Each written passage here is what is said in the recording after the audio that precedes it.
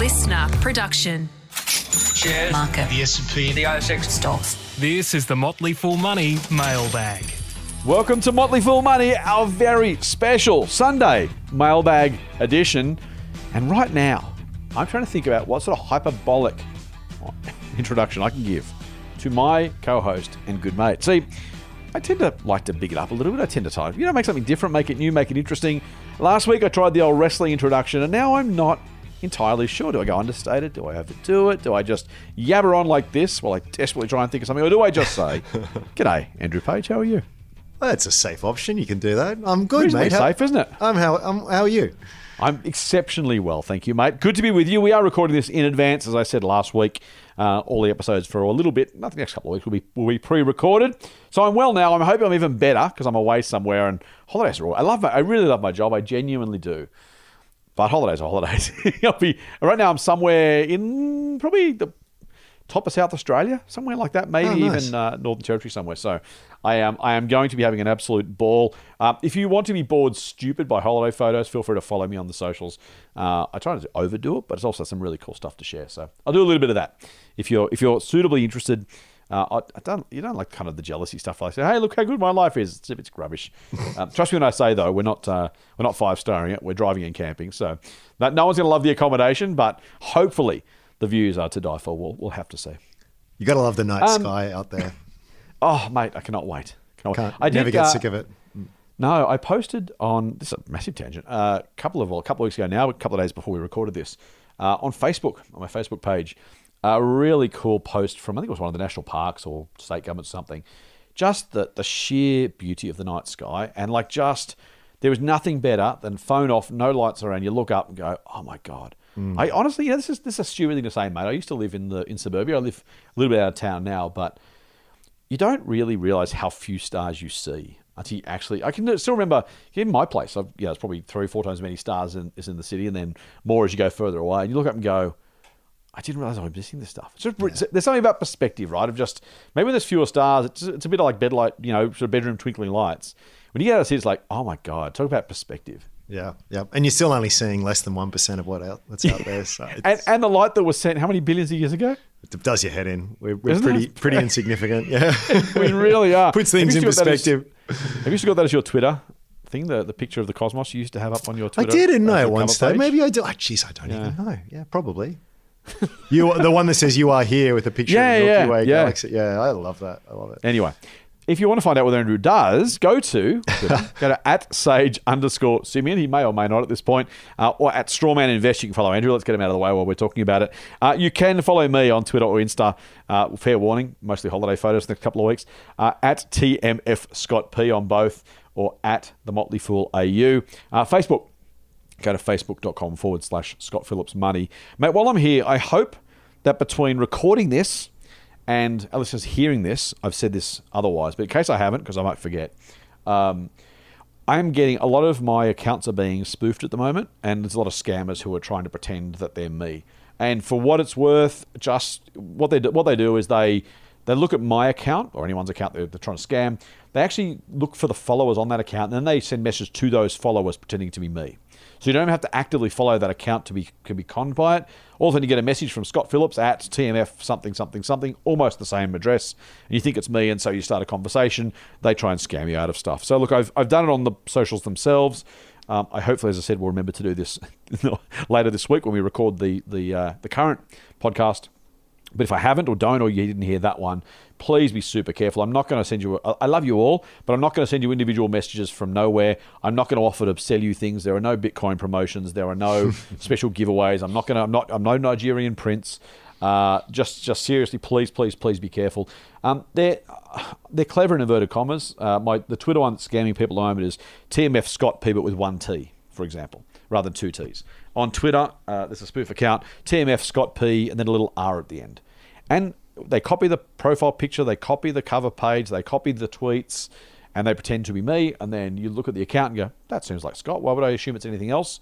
And that's what happens. So please be careful. Not just me, anyone you follow. Just always check. Please check.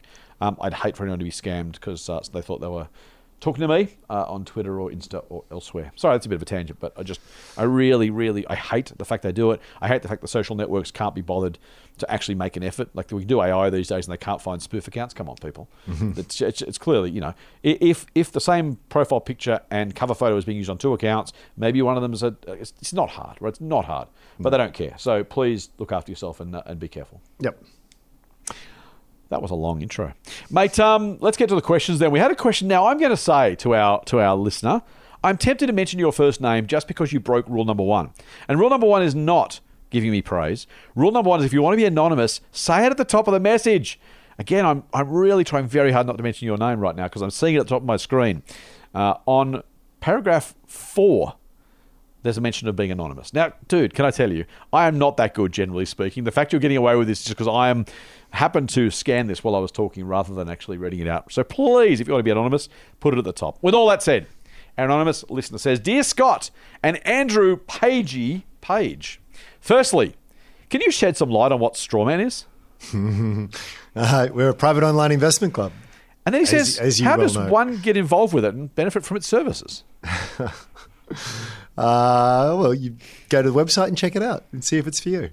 I'm not going to shill too hard. We don't do that. To be honest with you, I just think we prefer to let people find us rather than the other way around because you just, Icky?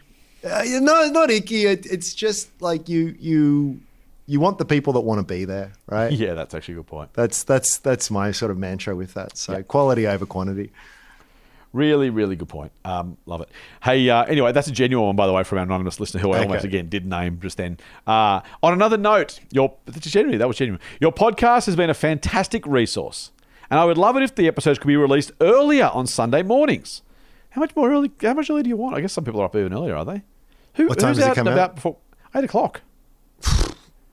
Not up at 8 o'clock on a weekday. How much earlier? Well, not all of us work for ourselves, Andrew. Some of us have real jobs. That's, you've got people to do things for you. We have to work. Yeah. Anyway, he says, and this is the key one, this message comes from an anonymous former supplier, now you tell me, who has been observing the retail industry and your recommendations closely. They are curious. They're even referring to themselves in the third person now. That's all even a bit bizarre again. They're curious about your recommendations to invest in JB Hi-Fi, but not Harvey Norman. Particularly as Scott, you hold shares in Harvey Norman. They've raised some points about both companies for your consideration. Can I tell you, anonymous listener, talking about yourself in the third person is even weirder. So I'm going to go with it, but just know that it's, Harvey Norman's market position and relationships with suppliers seem to be strong, potentially offering better purchasing conditions than JB Hi-Fi. Leadership from Katie Page and Jerry Harvey is seen positively, as is the direct correlation between individual store performance and proprietor earnings, something that contrasts with JB Hi-Fi and the Good Guys stores, where the strategy is often led by head office with less store-level innovation. Jerry's significant real estate ownership tied to Harvey Norman is also noted, along with his assertion that Harvey Norman's assets are worth more than the stock price. This reminds him of Warren Buffett's investment in Disney, when one attraction was valued at more than the whole company. How do you see these aspects impacting Harvey Norman's investment potential? In contrast, JB Hi-Fi has outperformed Harvey Norman recently and manages the Good Guys, even though the Good Guys hasn't shown strong performance. While JB's cost to serve is lower than Harvey's, does this advantage offset Harvey's superior leverage with suppliers? Also, how do JB Hi-Fi and the Good Guys membership with NATA, which is National Retail Association or something, influence their competitiveness given the cut taken by NATA from each supplier? Lastly, they again, third person, are considering investing a considerable sum, currently the offset of their investment, into the stock market. The plan is to dollar cost average into the Vanguard Australian Shares Index ETF 1 month, followed by investing in companies like Brickworks, Fortescue, Harvey Norman, or JB the next. What advice or thoughts might you have on this approach? Your thoughts and insights on these matters would be highly appreciated. Thank you both for your weekly wisdom through the podcast. Full on. He even puts his own name at the end of the thing. If you're going to be anonymous, don't do that. I'm going to read it. I promise you. Don't tempt me. You shouldn't trust me that well. Right. I'm desperately still going to try and not say the name. Our anonymous listener, Andrew, wants to know So you're not necessarily a big retail guy, but what do you make of the kind of, on one hand, JB's operational excellence and perceived quality versus Harvey's price and that kind of store level, get it done kind of mentality? Well, that was an interesting laugh. What was that laugh? It's so hard. I mean, they're retailers, so they've got that in common. Yes, but they're very different in a lot of other ways. And I don't know that there's any reason to go for one or the other. You can perfectly hold both if you like both of them. And as far as retailers go, both have got a pretty decent history on them.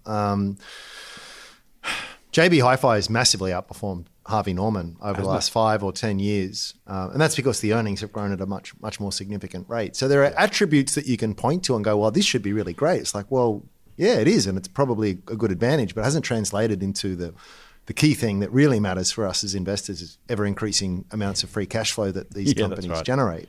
Yeah. So an attribute really is only of value if it does that from a purely financial investment. That is a lovely way to put it. You know, it's not a new thought, but that is beautifully expressed, mate, can I say, because we sometimes hold out these things as being important for their own sake. Yeah. And they're just really not, right? No, it's got to be. I mean, look, there are reasons other than money for doing things. Yes, a lot of good reasons. And I really want to be clear on that. But if we're talking very narrowly here, just purely on which is the better investment, the better investment is the one that is more capable of driving those cash flows. And I suppose it is priced appropriately to that.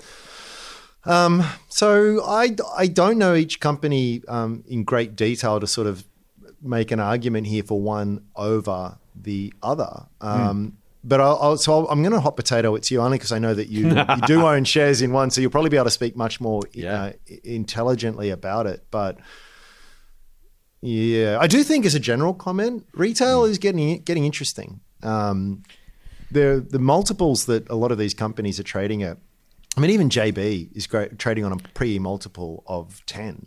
It's very low. And the dividend yields of, like, Harvey Norman's dividend yield's 8.5% currently. Yeah. JB's can't be far off that. Yeah. Now, there is something I think that we need to be aware of. I wrote about this to our members recently, is this the so-called yield trap, where if it's too good to be true, it's too good to be true, right? 2017, Telstra was offering a 7.5% fully franked yield. Except, 2018, they cut the dividend by 30%. And 2019, they cut the dividend by 30% again. Yeah.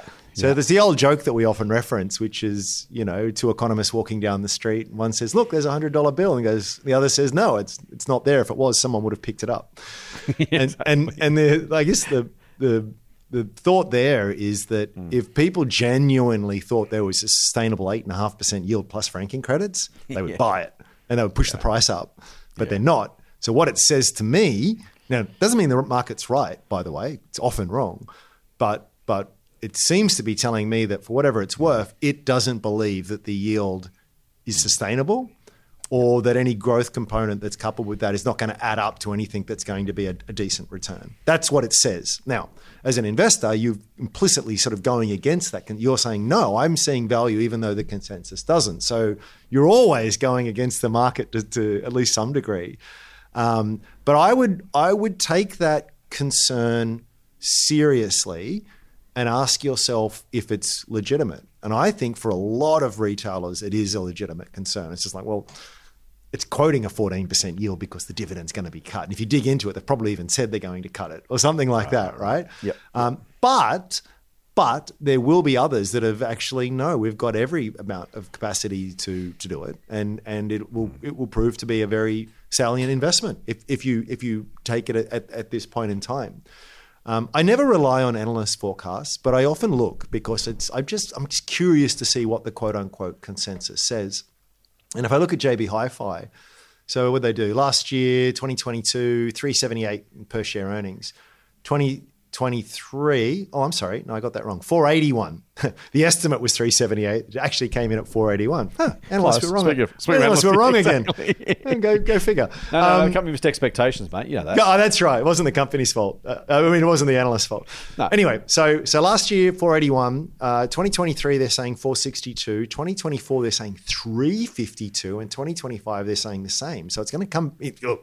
I've got to be careful of my language here. The expectation, at least from these particular analysts, on average, and there'll be divergence amongst that, is that earnings have plateaued. Earnings will decline from here. And they were right last time too, right? So yeah, look, again, this is what you've got to figure out. This is what you've got, and that's why I'll palm it to you for comment on these. But if you're of the view that no, they should be able to maintain, or even if they do cut, they won't cut by much, then yeah, you've got a pretty decent investment thesis. Do you think they can? I don't know. I'll say that more in the context of Harvey Norman, because I think you know them better than JB. So I will give this away free. We've recommended both Harvey Norman and JB Hi-Fi at Motley Fool Share Advisor, which is not a plug, just by way of something free for our listeners, and also just so they know where we're sitting. But as you rightly say, mate, it is the only one I own of the two. So those things are absolutely true. And I think we talked about last week in the mailbag the idea of, good management and good and bad businesses and good and bad economics and that kind of stuff, right? So the question, there's kind of a couple of questions here. The question is, which of the two is preferable? Because you always should buy the one that's preferable. Mm-hmm. You probably should have a diversified portfolio as well. I'm buying both, but if one is preferable over the other, that's worth knowing. The first question, of course, is, if JB is better than Hi-Fi, but they both suck, well, be careful, right? Or the other way around. Yeah. If they're both good, then it's an embarrassment of riches, and you're probably not going to go too far wrong with either. But of course, you should try and find the best one. So those things are all true. I'm fascinated. So you talk about market mispricing, and I had half a question for you, and this is an unfair answer. You'll absolutely disagree with the premise of the question. You'll go on to explain why it's wrong, and that's completely appropriate because that's what I expect you to do. But if you look at these two businesses, I want to share just something very quickly with you. If we look at JB Hi-Fi right now, JB Hi-Fi is trading, as you've already outlined, on a PE, according to ComSec, just picking a number, just it's rough, it doesn't matter, 10.7 times earnings, right? Harvey Norman is trading at 8.6 times earnings. Now, that would suggest, okay, maybe Harvey Norman's cheaper, or maybe JB Hi-Fi's growth's better. Those two things could be absolutely true. Here's what I really struggle with. We might have talked about this broadly before. JB Hi-Fi leases, I think, every one of its stores. Harvey Norman owns the franchisees don't. Harvey Norman owns almost all of its stores. Its property portfolio is about as big as its market cap. Now, if you split this out, what you're effectively saying is, assuming the property is valued correctly, and it may not be, assuming it's valued correctly, if you split this out, you would get a property portfolio worth the company's market cap, and they would give away the retail operation for free. So if Harvey Norman became JB Hi-Fi all of a sudden, or vice versa, this business that looks cheaper, and it is, on an earnings multiple, when you then spin off all those assets, this is probably, the retail business may have negative value right now. And that's the bit I own Harvey Norman, right? So I'm massively biased, but I bought Harvey Norman because of this, or partly because of this fact. It was the same with Myer and DJ's. Myer and DJ's used to trade in the same PE back in the day. Myer owned none of its property. DJ's owned all of its property. And at some point, you kind of stop and go, what am I missing, or what's the market know that I don't? Because that, to me, if you're fully asset backed by the property, your market cap's roughly the same as the property value. It just strikes me as interesting, mate, that you can look at market looks at two retail businesses and says these are worth roughly the same, despite the fact one's got $4.5 billion in property and the other one leases everything. Am I miles off base? No, not at all. Not at all. There's wonderful support, you would imagine, because yeah, I mean, as you say, you could just close down operations, flog off the business, and you get all your money back. Right. I'm not saying they will sell the assets, or even that it should be worth X because of the assets. I'm just saying if you've got two businesses that are on roughly the same PE, and yet one owns nothing and one owns everything, it makes it very hard to justify the fact there's not talking about downside protection necessarily, although that's part of it.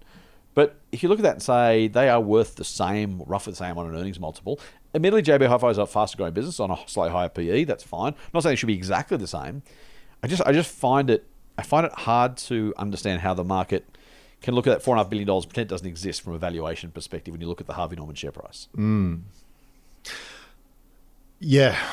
I'm not expecting to know the answer necessarily. I'm waiting for someone to say, oh yeah, but that's because okay, good. It's good to know that because that doesn't make any sense to me. I literally can't understand how you can have a business that The retail business effectively has zero negative value or close enough to negative value because the market cap's wrapped up in the property. The argument might be that it's just like, well, he's never going to sell the property, Of course. right? So it's sort of like, yes, it's there, but he will.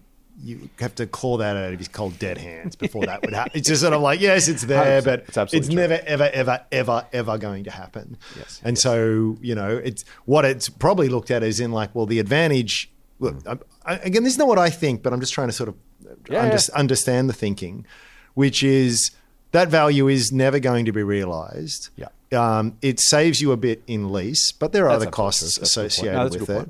And in fact, the highly paid, Stanford-trained business consultants would say it's actually a very lazy balance sheet because you should sell all your property and then lease it back because then you'll have a far more efficient capital structure. In other words, you can realize, hundreds of millions of dollars that you can now invest and get a great return on. What return are you getting on the property? The return you're getting on the property is the lease that it saves you, and any long-term appreciation in the price of that. But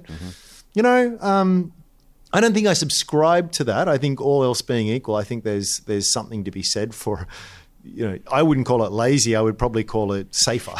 Conservative, more conservative. Yeah, exactly. I mean, you can have your argument as to which one you prefer, but I'm trying to sort of understand it. I think probably the more general theme that we're seeing here is that this is all a macro story.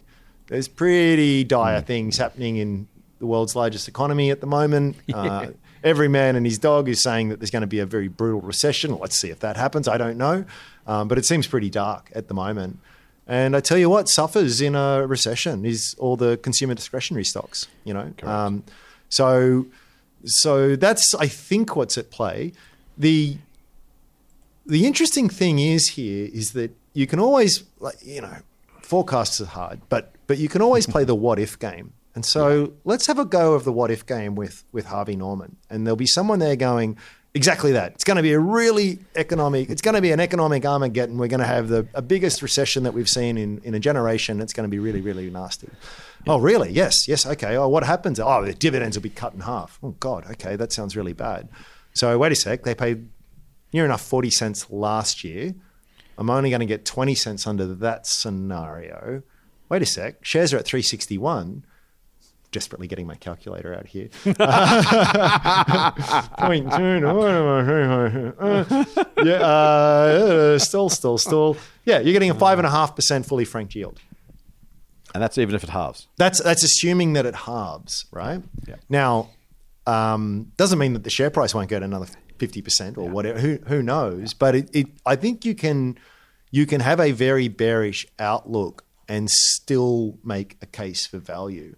I was on Ausbiz last week, I think, and Dusk was in the news. We were talking a bit about Dusk. These are the guys that fascinating, that business. Sell candles, right? Yeah. Air purifiers, these kinds. Not my market, not my bag. But anyway, they listed in COVID actually, and they just made out like bandits because we didn't have anything to spend our money on, so a lot of people bought scented candles apparently. And I didn't know. But things have sort of changed now where that kind like sales have been falling off a very high and probably artificially high base. But my comment was, and I don't know the company well enough to have a high conviction view on it, but the question isn't, will things get tougher in a deteriorating economic environment? Because they will. There's not a question of that. And it's not even a question of, will there be a tougher economic environment if you're a true long-term investor? Yeah, the question is, the question to me is this a business that is structurally challenged? In other words, we have to expect as investors in retail, there are going to be periods of exceptional profits and there's going to be periods of really disappointing profits. And you just have to wear that throughout the various parts of the cycle. If the business is still able to weather the storm and endure, and even if they slash their dividends significantly, but I'm still getting a decent yield on today's price, and they emerge at the other end, that's an incredible buy. It's a phenomenal buy. Now, be careful here. I'm not saying it's a phenomenal buy. I'm saying if A, right. Then B. That's what I'm saying. That's right. And that's what you've got to have your view on. Has the drop in earnings and has the forecast drop in earnings for Harvey Norman and JB Hi-Fi, does that point to the business not operating well? Or does it point to just the very difficult conditions that they all have to sort of struggle through?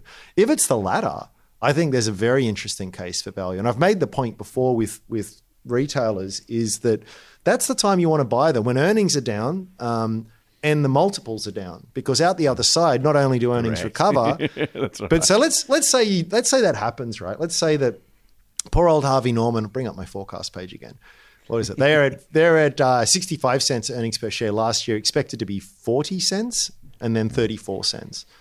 All right, okay, so that happens. It's still a PE of 10.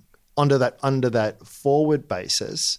So it's a very low multiple. But let's say, I'm making this up, 2025, they're back to where they are at 2022 levels. So there's a very brutal recession. Things really get knocked for six and then they come back. Well, it's not just that the earnings going back from, what did I say, 30 odd cents back to 65 odd cents, but the PE going from 8 to 15.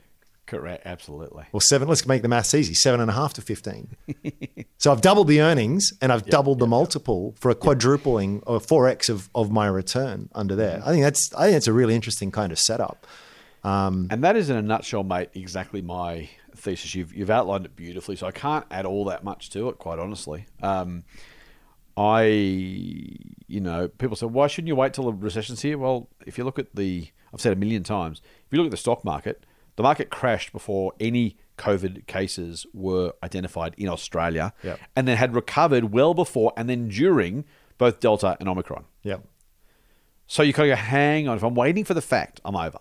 So maybe it happens like COVID, maybe it doesn't.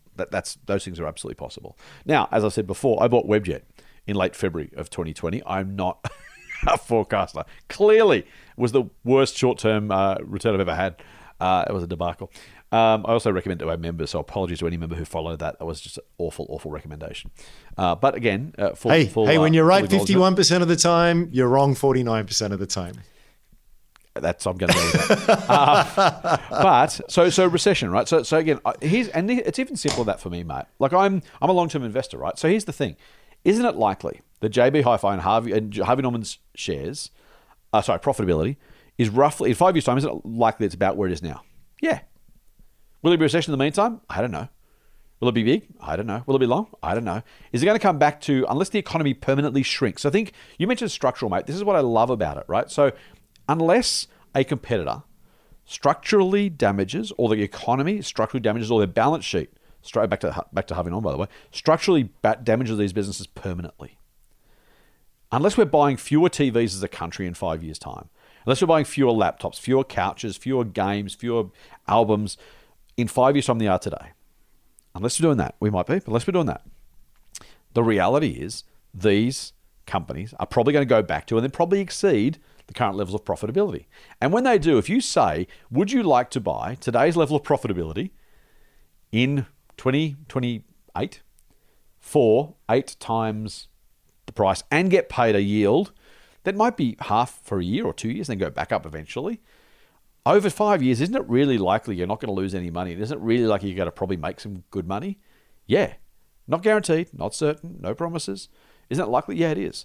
And on that basis, for everything else I have to guess about investing, where will startup, tech company, specky miner, biotech hopeful be in 5 years' time? Good luck. Where will Harvey Norman and JB Hi-Fi be? I don't know. 5 years' time, listen to this podcast and then laugh at me and send me annoying emails about how terribly wrong I was. But I just don't see a circumstance in which you're buying Harvey Norman for a P of 8.6 with a yield of about the same, and in 5 years' time, earnings are lower than they are today. And if they are, not by much, and if they are, I will be paid a decent yield for those 5 years, and this should be roughly what they're worth now. Plus, if they're still worth that, they're probably still cheap. If you do a range of outcomes, this is not going to be a 10-bagger anytime soon. But I'll tell you what, if you want if you like your franking credits, if you like your dividends, and you like understandable businesses, and you like cheap businesses, and you like brands, and you like retail, I don't know. I could be spectacularly wrong. People will absolutely hit. So we're recording this, date stamp it, being played later. Record this on 22nd of May 2023. By all means, knock yourselves out. Email me in 2028 and say you're an idiot, Phillips, and so be it. But again, I wouldn't just buy these two stocks. But as part of a diversified portfolio, that's why I bought Harvey Norman. I just looked at that and went, well, I don't really understand what the downside is over any meaningful period of time. In 6 months' time, who knows? People say, oh, why don't you wait? Well, because it could get, share price could go up even if the market gets worse. So I don't know. Why don't you do this? Why don't you? I don't know. I can't predict the future. All I can say is, if Harvey Norman's as profitable as it is now, and I buy it for single-digit PE of current earnings, and I get paid a nice dividend on the way, I don't know, mate. Nothing's a slam dunk. Nothing's a guarantee. I don't want to at all suggest this is a fail-safe, idiot-proof investment. I just think, given the range of outcomes, I'm very, very comfortable owning Harvey Norman shares. I wouldn't be that uncomfortable with JB Hi-Fi either, for what it's worth. I bought Harvard because I think it's cheaper. The dividend yield was higher, and it's property backed. And if I'm going for a low PE play, if I'm going for a value-ish kind of investment, Harvey's just an easy one, given the choice of the two. I think part of being an investor is having a preparedness to look really dumb for long periods of time. Yeah, because you will, all right? You will, Yep. and yeah. By the time you sort of indicated, everyone forgot what you said anyway, and we'll put it all down to luck. So it's tough, but you're not in this game to like sort of make friends. You're in the game to sort of try and nurture and grow your wealth. So. Yeah. There are some really good lessons from history, though. Let's go back. Let's wind the clock back to 2007. Economy was booming. Jerry Harvey's he's buying racehorses and everything that he likes to do. He does love a racehorse, Jerry. Loves his racehorse. Have I told you in this podcast you had a horse called Motley Fool? No, really. Have I not told that story? Yes. No. Yeah, maybe the Shakespeare reference or the company? No, yeah. the company reference, funnily enough. Wow. Story for another day. Keep going. Wow, now you've interested me. We'll come back to it. You had my curiosity. Now you've got my attention. But what was interesting, right? So in 2007, Harvey Norman was making about 1.3 billion in revenue. It's a big company. Right. 2008 made a little bit more. 2009 still 1.4.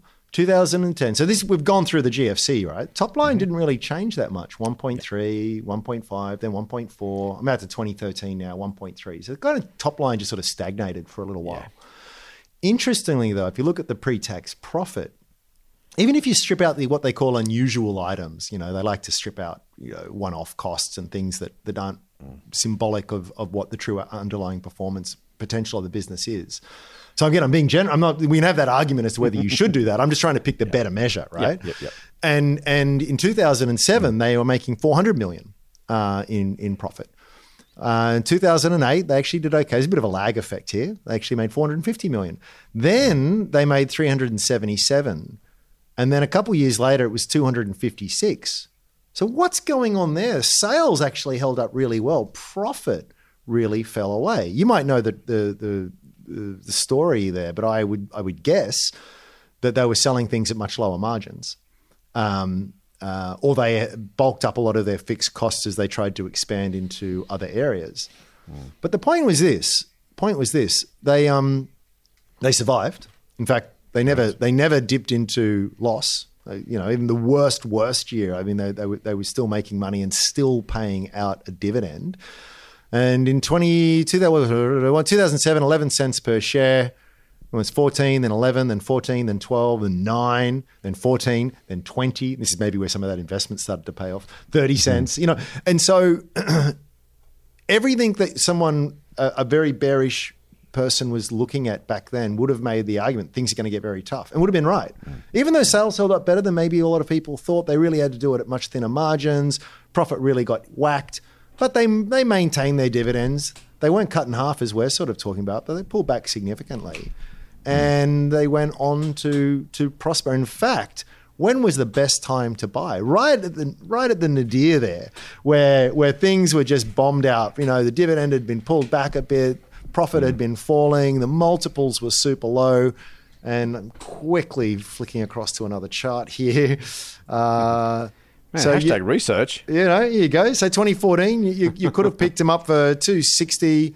2017, you double your money, right? I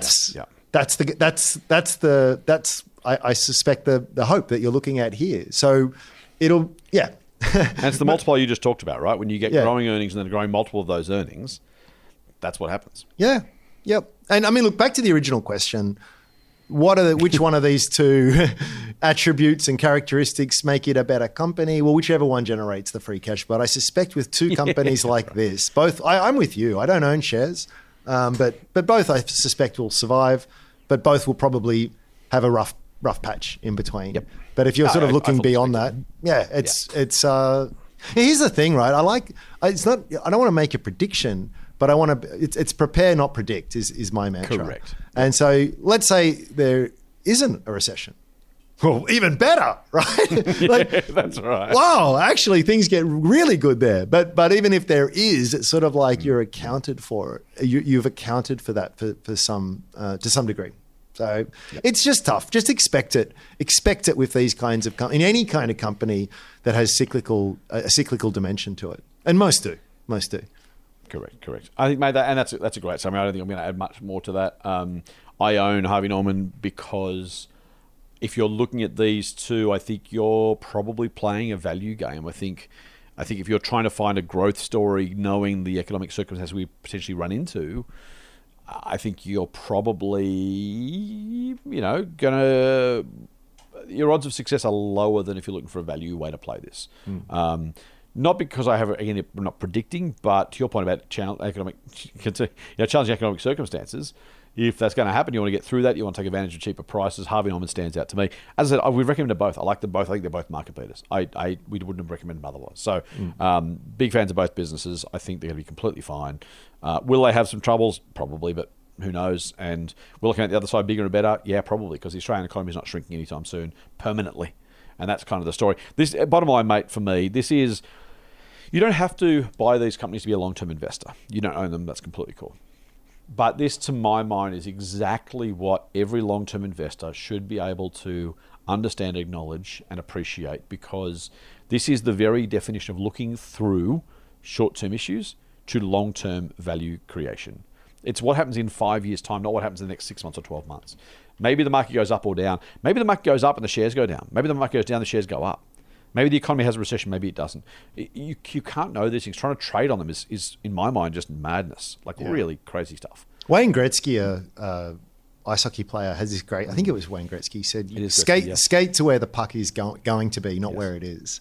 Yes. And it's so wonderful, that's what investing is all about. Yeah. And if you can position yourself for where it will be, not where it is. I mean, that's why I can sort of, on one hand, say, oh, you really want good companies, and yet you look at my portfolio, there's a bunch of loss makers in there. They don't make profit at this point. I know that, but they sure are making a lot of sales, and those sales are growing, and their costs are reasonably fixed, and it feels like that could pass an inflection point at some point in the next few years. In which case, these PE of infinity looks insane now, but if they can sort of do half of what you expect, actually they're probably on a very low PE at that point in time. Think forward. Yeah, I think that. Yeah, absolutely. That's the point, right? Because where is the puck going to be after the recession, if there is one? Someone's going to say, "What companies do you own now?" Oh, the ones that are going to benefit from the rebound in consumer spending. Oh, God. Well, like JB and Ho-Fi, yeah. But the share price is already up because the market's already expecting that. Oh, bugger. You've got to be. You don't have to be contrarian for its own sake. But once the market's already pricing a thing in, don't buy on the basis of that thing, because that's literally the definition of insanity, right? If you want to take advantage of a thing, whatever that thing is, do that thing when no one else is doing that thing. That's how you make the money. Yep. If the market's already recognized, like the COVID recovery, right? The market crashed before COVID arrived and then recovered before COVID left. If you're waiting for the event, if you waited to buy it, either I'm gonna sell when COVID arrives, well, the shares are already up. I'm gonna buy once COVID's gone, well, the shares are already up.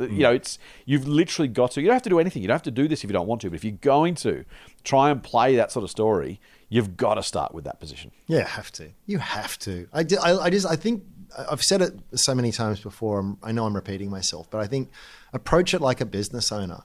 If you've got a potential to open up a retail store in some main street in a town and make a lot of money over the next 10 or 15 years, would you not do that because you're worried that there could be 1 or 2 years in there that it's pretty tough? I mean, the value of the company is the sum total of it's all of its cash flows over its entire life. It's not about what it's going to make next year. In fact, it could lose it could make a massive loss next year, and then make a squillion dollars the year after. You've got to look at it on balance, and this is the real. there's not many edges you have as a private investor these days because you're up against very well-resourced institutions and individuals. Frankly, people that have studied it and have better access than you and all of these unfair kind of things. But the only advantage that the advantage that you have is that they operate under some institutional imperative that says they must try and outperform the market every 3, 6, 12 months. You don't. You don't have to do that. So I reckon if you spoke to some of the, Harvard educated analysts out there, they'd be going, everything you're saying is absolutely true. I'm just not going to buy it because I'm going to look like an idiot in 12 months time. Yes, I want to get my bonus. And if I'm wrong, well, everyone else has done the same thing. So I'm not, it's always better to be wrong as a group than wrong by yourself. Right.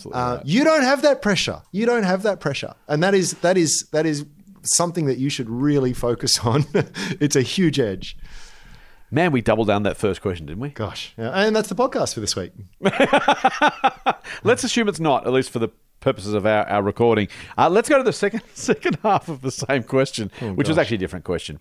But he was asking about whether he should alternate between ETFs 1 month. So he mentioned the Vanguard Australian Shares ETF, which is the ASX 300. The AS is the code. And then buying companies the other month. So ETF, then Brickworks. ETF, then something else. I should say I own shares in Brickworks, and I'm pretty sure I own units in the VAS and one of my kids' accounts, I think, from memory. So just disclosure. What do you reckon, mate? Is that a workable, reasonable, recommendable way of building a portfolio? I suppose. Or you could just take whatever money it is and put half in the VAS and half in a share. The dollar cost averaging effect, I don't think is going to be materially changed whether you split it 50-50 each month or you alternate each month. Do the maths on that. There'll be a difference. It won't be a big difference. So it's kind of minimizing costs and doing one thing and having putting all the money in one place rather than spreading it across brokerage costs or something. I don't really know. I'm speculating. Yeah, I wouldn't make it so formulaic, frankly. I would say, how much can I save each month? Each month I'm going to invest that. Now, some months will come along. It's like, I've just got no ideas. I don't know what to buy. Buy the ETF. Easy. Yeah. 1 month will come along and you'll go, oh man, I've really got this great idea that I'm really passionate about, high conviction in which case, and that maybe the month later you still like it, so act opportunistically. And I'm not saying that from a timing perspective. Yes. Let the opportunity set that sits in front of you at that point in time make your decision for you. And I think probably, if you're anything like me, most of the time it'll be actually, good ideas are rare. I was saying to you before the pod, right? They're very rare. And a lot of them don't come along that often. So just be patient, sit on your hands, but you want to keep investing. You want to keep dollar cost averaging. So do the ETF. I think that we could talk about, perfect is the enemy of the good, right? And so I don't know. Can we discuss whether buy monthly or is better or that? I think it's much a muchness, frankly. But I would, as I said, I would let the opportunity set dictate my actions. I like that, mate. I'm going to only add a couple of thoughts by way of trying to round out the answer because you've done a really good job. First is I would do that. I would also, though, do it in the context of two things. The first is portfolio management. So if your best idea is Brickworks the 1 month, then next month it's still Brickworks, the month after that it's still Brickworks, and 12 months later you got a lot of Brickworks and nothing else, you might not have done yourself any particular favors in terms of building a diversified portfolio. So always start with your best ideas, but then ask, how does this best idea add to or subtract from my portfolio as a whole? And they're two, we don't talk about enough, mate, because it's a really squishy topic, and maybe we should try and do it someday, but I don't believe in portfolio rules necessarily of this much of that much of that, or you got to sell over this much, or don't buy more than that, or whatever it is. But I do try and think about the context of my portfolio. If I'm going to buy something, my best idea is this. Do I already have too much of that? Yeah, I do. Okay, well, what's my next idea? So I think you need to think about the portfolio a little bit when it comes to just how you're going to allocate that money. I do like that of doing it every second month if brokerage costs are an issue, and if you're going to get smashed by buying 2 stocks a month, for example, if you've got to pay 2 lots of brokerage, just pay one instead. If that's an issue for you with your chosen broker, there's no harm in that. Particularly if you're talking about, if it's a 25-year deal, What's 25 times 12, mate? Is it 300? Yeah, close enough. Then, you got to make 300 trades. There's no hurry to get one this month and not wait till next month, right? Over a lifetime of dollar cost averaging, it's really not a big deal. So take your time, do what you need to do.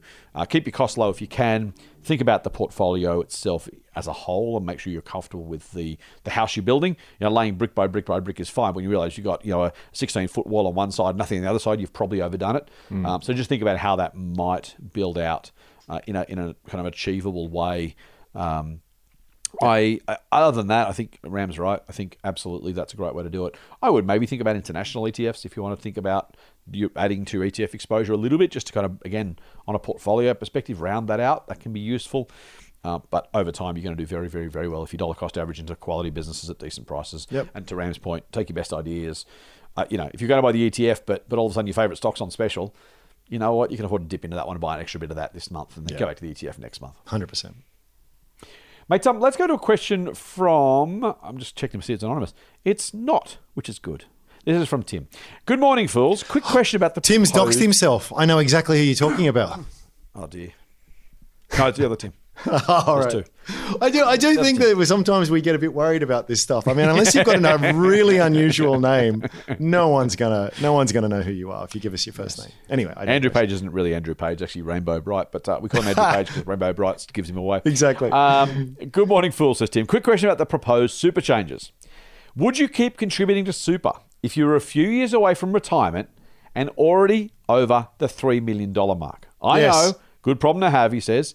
If not, what would you otherwise do with the money? Thanks for your stamina in keeping the podcast alive, Tim. Would you?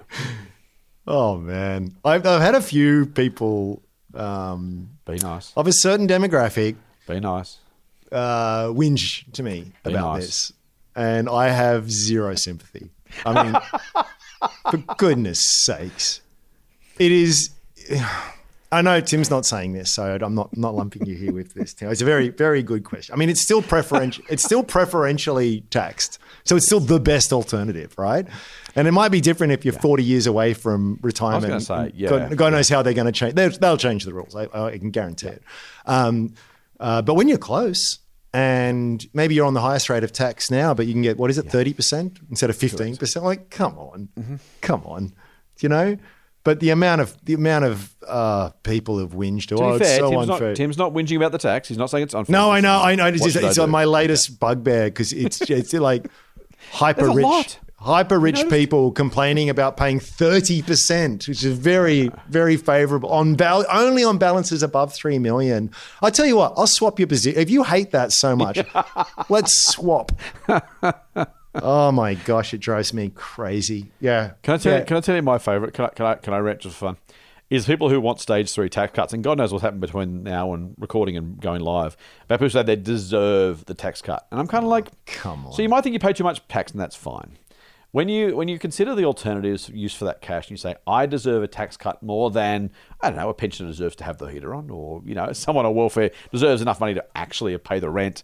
The word deserve has come, it's become this political thing. I think it goes back to, in my recollection, it's the Tony Abbott as opposition leader thing where politicians realize, not saying his fault, but I think it was that time, because the governments never do it, right? Because that sounds terrible. So the opposition say, we know you're doing it tough. You deserve a tax cut. You need some help. We will help you. The idea of making the voter/citizen, giving them the impression, feeding that whole idea of they're so hard done by, that only we can help you and your life is terrible and we're really sorry about that. And I just think if politicians was fair income, they'd all get up and say, we live in Australia. We have universal healthcare. We have a passable but probably could be improved safety net. No one is paying more tax than they can afford to in any real sense, unless you made some really stupid financial decisions. Life is pretty bloody good. And frankly, if you want to swap your problems with anybody else in the world, knock yourself out. Go for it. I'm not going to. Yep. And that would be the honest political ad. Would be, you know what? Actually, we're both pretty much the same. Libs and Labor, we're all the same. We've got some differences on a couple of edge cases, and you can argue that one of us might be better than the other one. But either way, you're going to live in one of the best countries on earth, one of the best potential. Seriously, what you want to line up your problems and have a whinge? I've said this on the podcast, mate, but it's a very different thing, but also very similar. When military veterans come back from war, and look around all the things we whinge about, and they say, what the hell is wrong with you people? I've just been here and done this, or I've just seen that, or people go back from third world countries as aid workers, and they're just, I can't imagine the additional, trauma that adds to PTSD and other things they've already got when they come back and say, and by the way, here's my problem. Oh, I didn't get across the street fast enough. The bloke in front of me didn't, or I didn't get a tax cut as big as the other guy, or my $180,000 isn't enough. I deserve more. It must perspective. I'm not surprised. Perspective, right? Yeah, yep. I think I did a lot of backpacking in Southeast Asia when I was very young, and I didn't know that. I came back so thankful to be living in Australia. Beautiful parts of the world, but very different economic privileges and the rest of it. And I think we lack all of that. It drives me a little bit really batty too about. Well, I'll pick on the baby boomers because I can. Come on, that wasn't a surprise. You had free education. You had. You were able to buy a house at 3 times household income, and only one of you had to work. You had 30 years of structurally declining interest rates. You had, just every. Look, you play the cards you're dealt. I don't blame anyone for doing anything, but don't stand there and tell me that you worked harder and you deserved it more than like a Gen Z today, who has to now. Both of the couple has to work, and even on that combined income in Sydney, they're paying 12 times their income for a house. And you're going to say, it's because you eat too much avo on toast and that, but I was really smart and I worked really hard. It's like, no. We underplay the role of luck in our life. Oh, massively. And you're at a point now where you could spend the rest of your days perpetually on holidays, traveling around and just have an incredible life. And good on you. I don't begrudge you for that. I would have done the same kind of thing, but don't turn around and whinge about these kinds of, just probably one of the luckiest generations that we've seen. In fact, we're actually seeing life expectancy and a lot of key metrics actually for the first time starting to decline. It seems to me as though this was just a question of being born at the right place and the right time. Not just extra points, a lot of extra points for being white and male, right? Wow, that really helped. Ask someone who wasn't in that demographic how tough it's been over that period of time. So again, you get the cards you're dealt, you play them to best of your advantage, but just stop pretending that there was something special that you did that no one else has done. It's very frustrating to me. Anyway. Sorry to all the people. I know I'm lumping them all together, right? Like, here's the thing I find as I get old, every generation is exactly the same. We all are. We all are exactly the same. The baby boomers were the hippies. They were the revolutionaries. They were the ones that, that's always my point. And I remember the ethos, right? Guys, go back to Woodstock. What you were protesting about and everything. You've lost sight of what matters, and enjoy your good fortune and stop whinging. Now, it comes in the hate mail. It's going to come in thick and fast now. Well, Page, P-A-G-E. We both feel much better, mate, which is good. But Tim is not complaining about the amount of tax he's going to pay. Sorry, he is doing exactly what we would do in our same circumstances, to pay as little tax as we're allowed to. Sure. Not necessarily begrudging the higher rate, but saying, hey, I'm not going to pay more tax if I don't have to. If I'm given the option, I'll take the lower tax option. Thank you very much. Yeah, of course. So, Tim's a few years from retirement. You would add money to super. Is that what you? If you had to spare 50 grand, you're like, what do I invest in my own name or do I invest it in super? You throw it in super. Depends on what my current rate of tax is. Yeah. But if my tax rate is lower in super than without, and I only have to wait a couple of years, then hell, it's a no-brainer. It's an absolute no-brainer. Yeah, do it for sure. I would actually take the other view, right? And it's only because I agree with you about distance from retirement, which makes it less likely it's a big deal. My only issue is, as proposed, the government is intending to tax unearned income. In other words, unearned capital gains and stuff, which might actually require you to sell some assets to pay the tax if there was enough cash in the super fund to meet that criteria. So I got to say, because of that, where you might be forced to sell anyway, and it's a wrinkle, but it's a really important wrinkle. And it's my, for all of the, I completely agree with you about everything you've said, and I don't know if you disagree with me about this one. Taxing unearned income, I think, is a complete debacle. Yeah. So I'm very, very, very happy that they are taxing super higher. I've talked before about how I recreate super altogether, not recreate it, but restructure it so that it wasn't as tax advantaged as it's planned to be. I'd be even harsher than that. But taxing unearned income is madness. So I actually wouldn't, mate, for that purpose, for that reason. I just think it puts you into a category where you could invest that money in your own name, keep it for 10, 20, 30, 40 years. You're not going to pay tax on the capital gain until you sell it. In super, potentially the way it's proposed, I actually hope they change it, but the way it's proposed, you will still have to pay tax. I would, on unearned income, on that basis, I would probably keep it outside. It's so dumb. You see some really bad takes in the media every now. It's like a billionaire. It's like, such and such's net worth increased by 400 million this year, and they didn't pay any tax. Like, it was all. They didn't actually. I mean, the value of their securities and stuff went up. And I'm not trying to stick up. These people do not need me to stick up for them. But it is when they sell that and they need to sort of redeem that in some way so that they can spend. Absolutely, tax them to the maximum extent possible. And frankly, they get away with very low rates of tax in a lot of jurisdictions. But that's exactly right. Taxing unearned income. It's like me claiming losses on unrealized losses. You know what I mean? Yeah. It's just bonkers. Imagine the value of your house going up. It's like a $800,000 house. The price of your house goes up 10% in a given year. Yeah. You somehow have made an $80,000 gain that you've got to pay 30% tax on. Yeah. I mean, it gets silly. By the way, Jeff Bezos, the Amazon share price, owns shares. Everyone knows that. Last year, the shares fell in half. Can you imagine the tax refund he'd be due on unearned capital losses? Yeah, let's pay Bezos a bunch of money because he's... Right? Yeah. Can you imagine that outcry? Oh, my gosh. Motley Fool Money. For more, subscribe to the free newsletter at fool.com.au/listener. Mate, last question for the podcast. By the way, after my rant, thank you to this particular questioner who starts with, "Hello, Scott and Ram, anonymous," in capital letters. If you use this email in your podcast, see, this person, I was going to name them just for sheer amusement for myself, but I'm not going to because that's just rude. This person gets it. They put it at the top. "Firstly, congratulations on your podcast," says our anonymous emailer, "and the breadth of issues covered." Thank you. "Also, thank you both for your commitment to contributing to providing a tremendously important source of education to your listeners." Oh, well, you're very welcome. Thank you for the kind words. "About me," says our listener, "old bloke who first started investing in the share market in 2007, just before the GFC. Oof. In the days before podcasts, the only thing that kept me from panicking or jumping from a balcony was the marketing material emailed to me every few days from the Motley Fool, assuring me things would eventually get better and the dark days would pass. I know you are critical of some of the marketing. Shh, don't say that out loud. But I believe it kept me sane, for which I'm extremely grateful.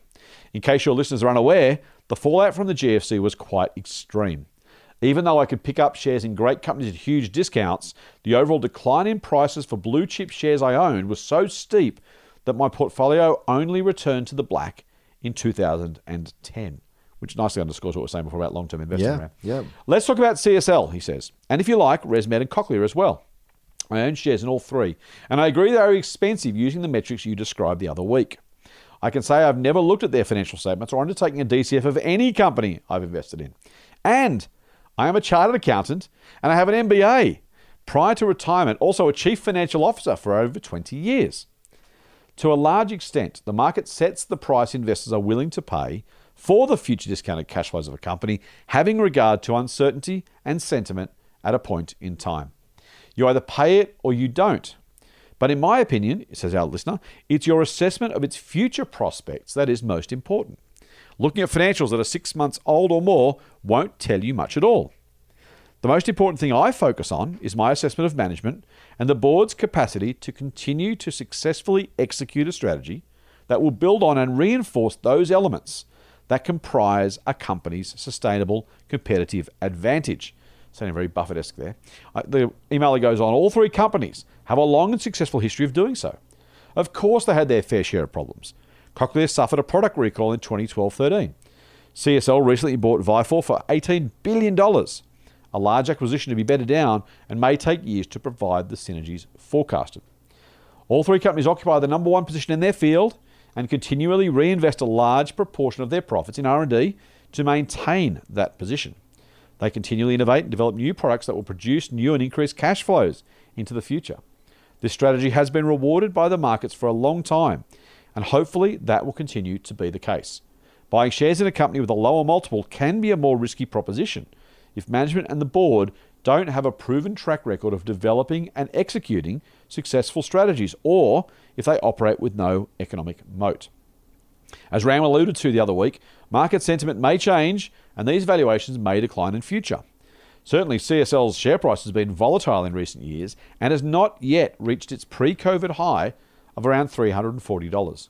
But there would need to be something that would act as a trigger for this to occur, which I suspect would be a loss of confidence in management. In the absence of any indication of this, I remain a very happy investor in these companies and have no intention to sell. As Buffett would say, my favourite holding period is forever. Regards, Stephen. I attempted to do a Tony Jones, Andrew, so I'll take that as a comment, but I won't. I will ask you for some reflections on Stephen's pretty passionate defence of some of these otherwise, theoretically at least, overvalued companies. I mean, they're great companies, just fantastic companies. And don't look at the share price chart. Look at what their profits have done over the years. The stability, strength of growth, you know. He says they're leaders in their fields. They'll be around, I suspect, for many years to come and have a lot of growth potential. So I don't agree with any of it. I disagree with any of that. And if you gave me the choice between those three and really, frankly, 90% of other stuff listed on the ASX, it'd be those three any day of the week. But I think that value and quality is very widely recognized and understood. And Buffett also says you pay a high price for a cheery consensus. You know, CSL is on a price earnings multiple of 44 or so. Yeah, it's expected to grow. It's probably going to grow pretty well. But the risk I think, is the potential here is that they absolutely deliver on expectations.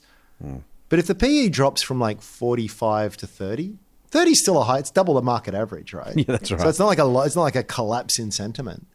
But that erodes 30% of any upside that you're going to have. So I don't really have any fault. And if you're holding this for forever, and it's like if I had to put together a forever portfolio, those three would probably be in it, to be honest with you. Yeah. But I don't know. Am I trying to be too clever, or I feel as though there are better risk-adjusted return opportunities out there, in the sense that maybe the companies don't share the same level of quality, but the return potential is higher because the it's just not recognized in the price to date. So, but I'm just sort of trying to give another side of the argument here. I really can't fault any of the comments there. It's just that, for better or worse, my personal view is that they're sort of all a little bit on the XE side, and that's cool. That's, you know, different opinions make a market.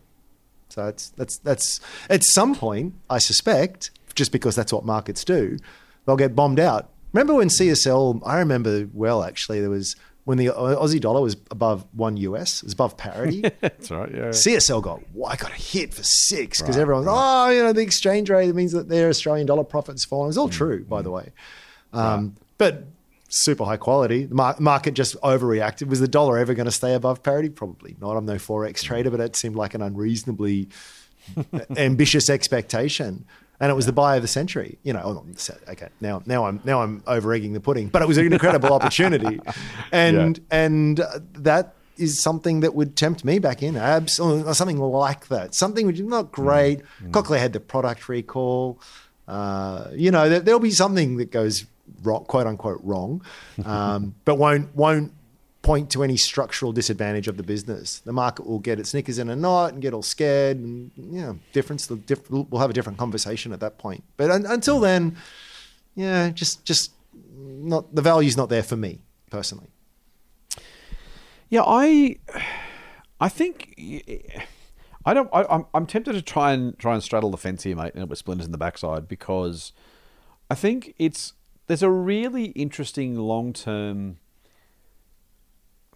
Let me start one again. I'll have a different run. If you're looking for returns in the stock market, you want to know how you're planning to do that, and you want to know, in my opinion, I think it's hopefully reasonably straightforward.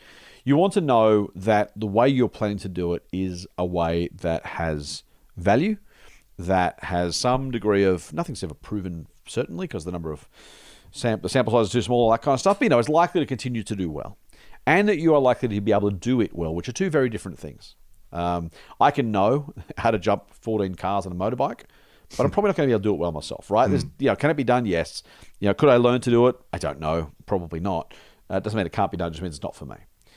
So and the reason I'm stuck in between the two of those is for exactly that reason. On one hand, I am tempted to say, we talked about Harvey Norman, right? And the other day, the sheer potential for that business, given a really, really, really, really, really low PE, doesn't even have to have the best growth in the world. If you're CSL, you're at a PE of about 5 times that. So you want to hope that value outs. Now, I will say I've been a long-term Cochlear fan. I've never owned the shares because I'm an idiot, but I think Cochlear's got a multi-decade runway, right? Short of, and the big watch out, the biggest bogeyman on the horizon is gene therapy, which may completely destroy the entire business. But if it doesn't, and again, you don't have to be sure, you don't have to say, I'm not going to hold it for 40 years no matter what, but this is, again, to the questioner's point, a leader in its field. It's going to have more and more and more and more and more people diagnosed with hearing loss. It's going to have better products to solve that problem. It's a leader in its field. I think it's got a multi-decade growth run. CSL, I'm less sure about, and this is why I want to kind of straddle this fence a little bit. You have to, CSL for all of its size, we talk about companies that are ham sandwich companies, and we talk about companies that need good management.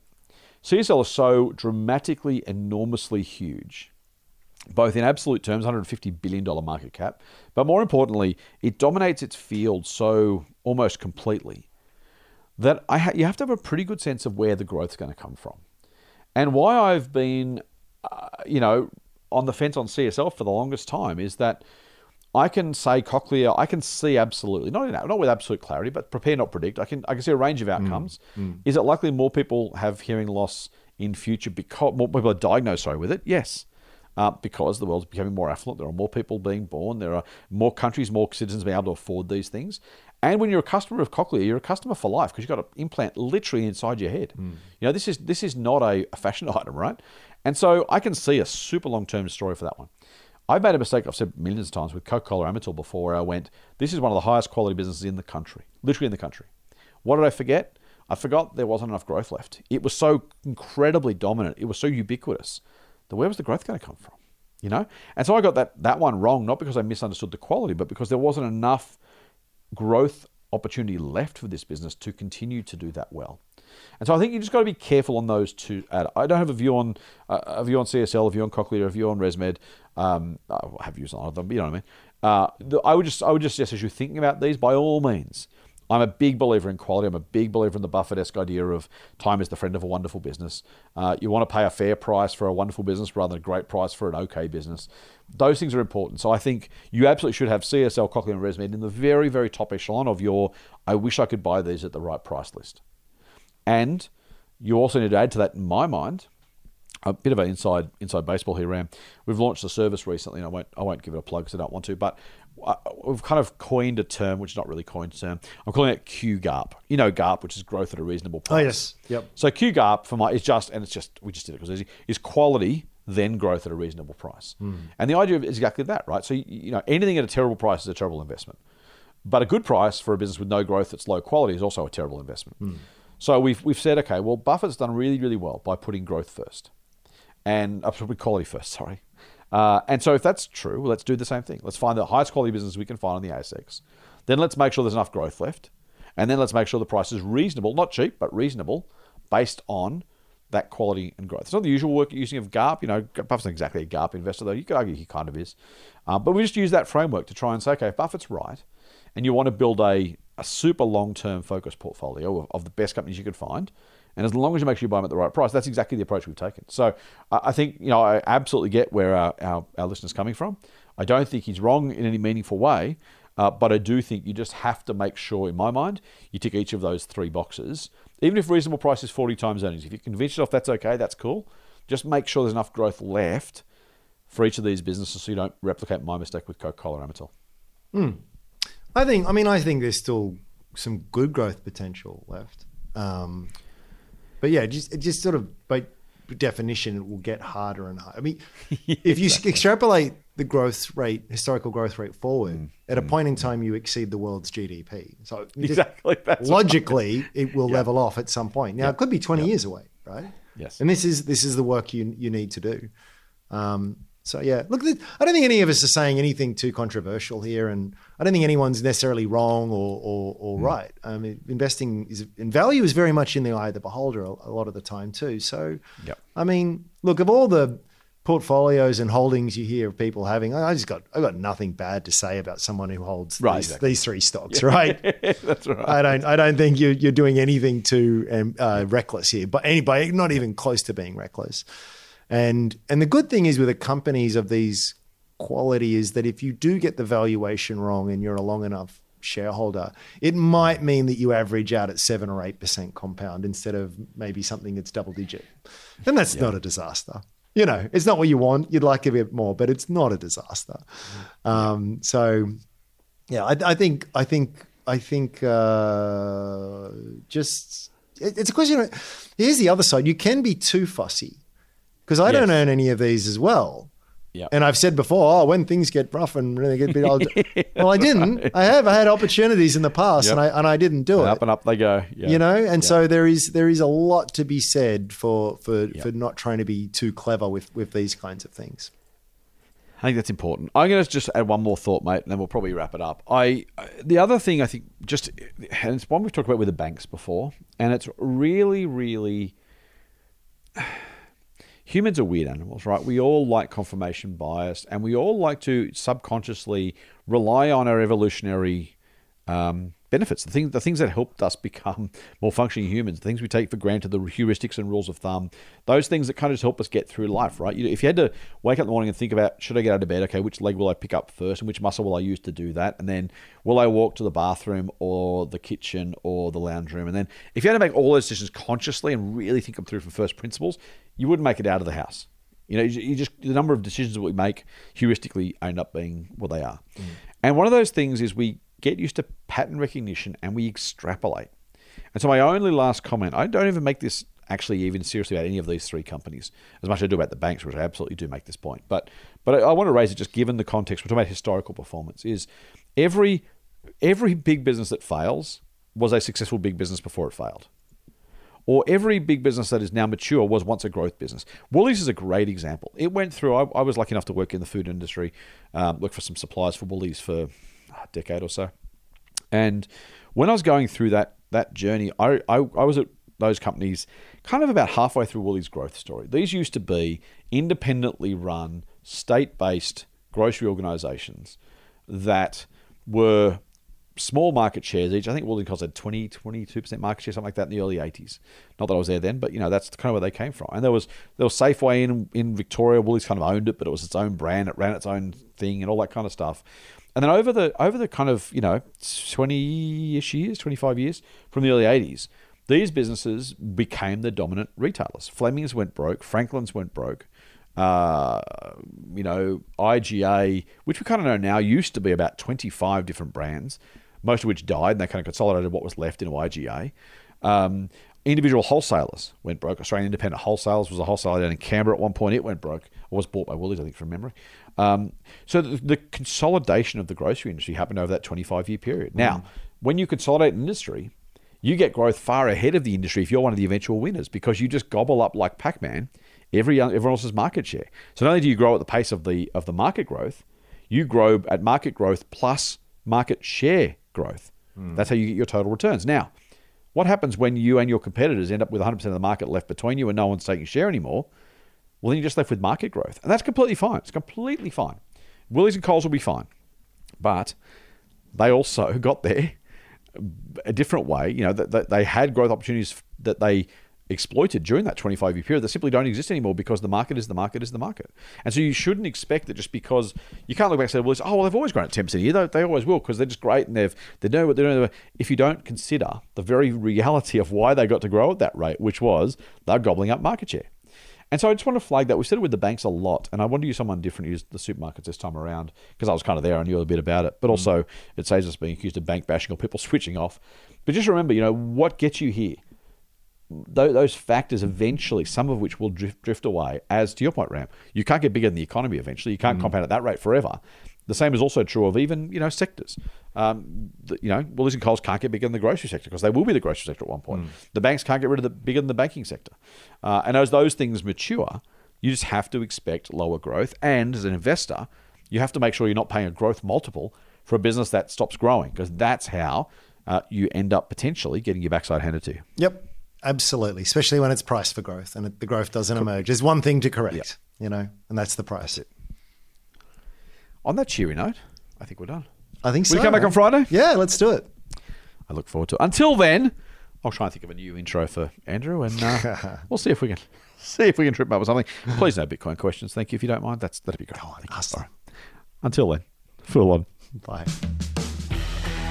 The Motley Fool and people appearing in this program may have positions in the companies mentioned. General advice only. Please speak to your financial professional to understand how it may pertain to your situation. Subscribe to the free newsletter at fool.com.au/listener. The Motley Fool operates under Financial Services Licence 400691.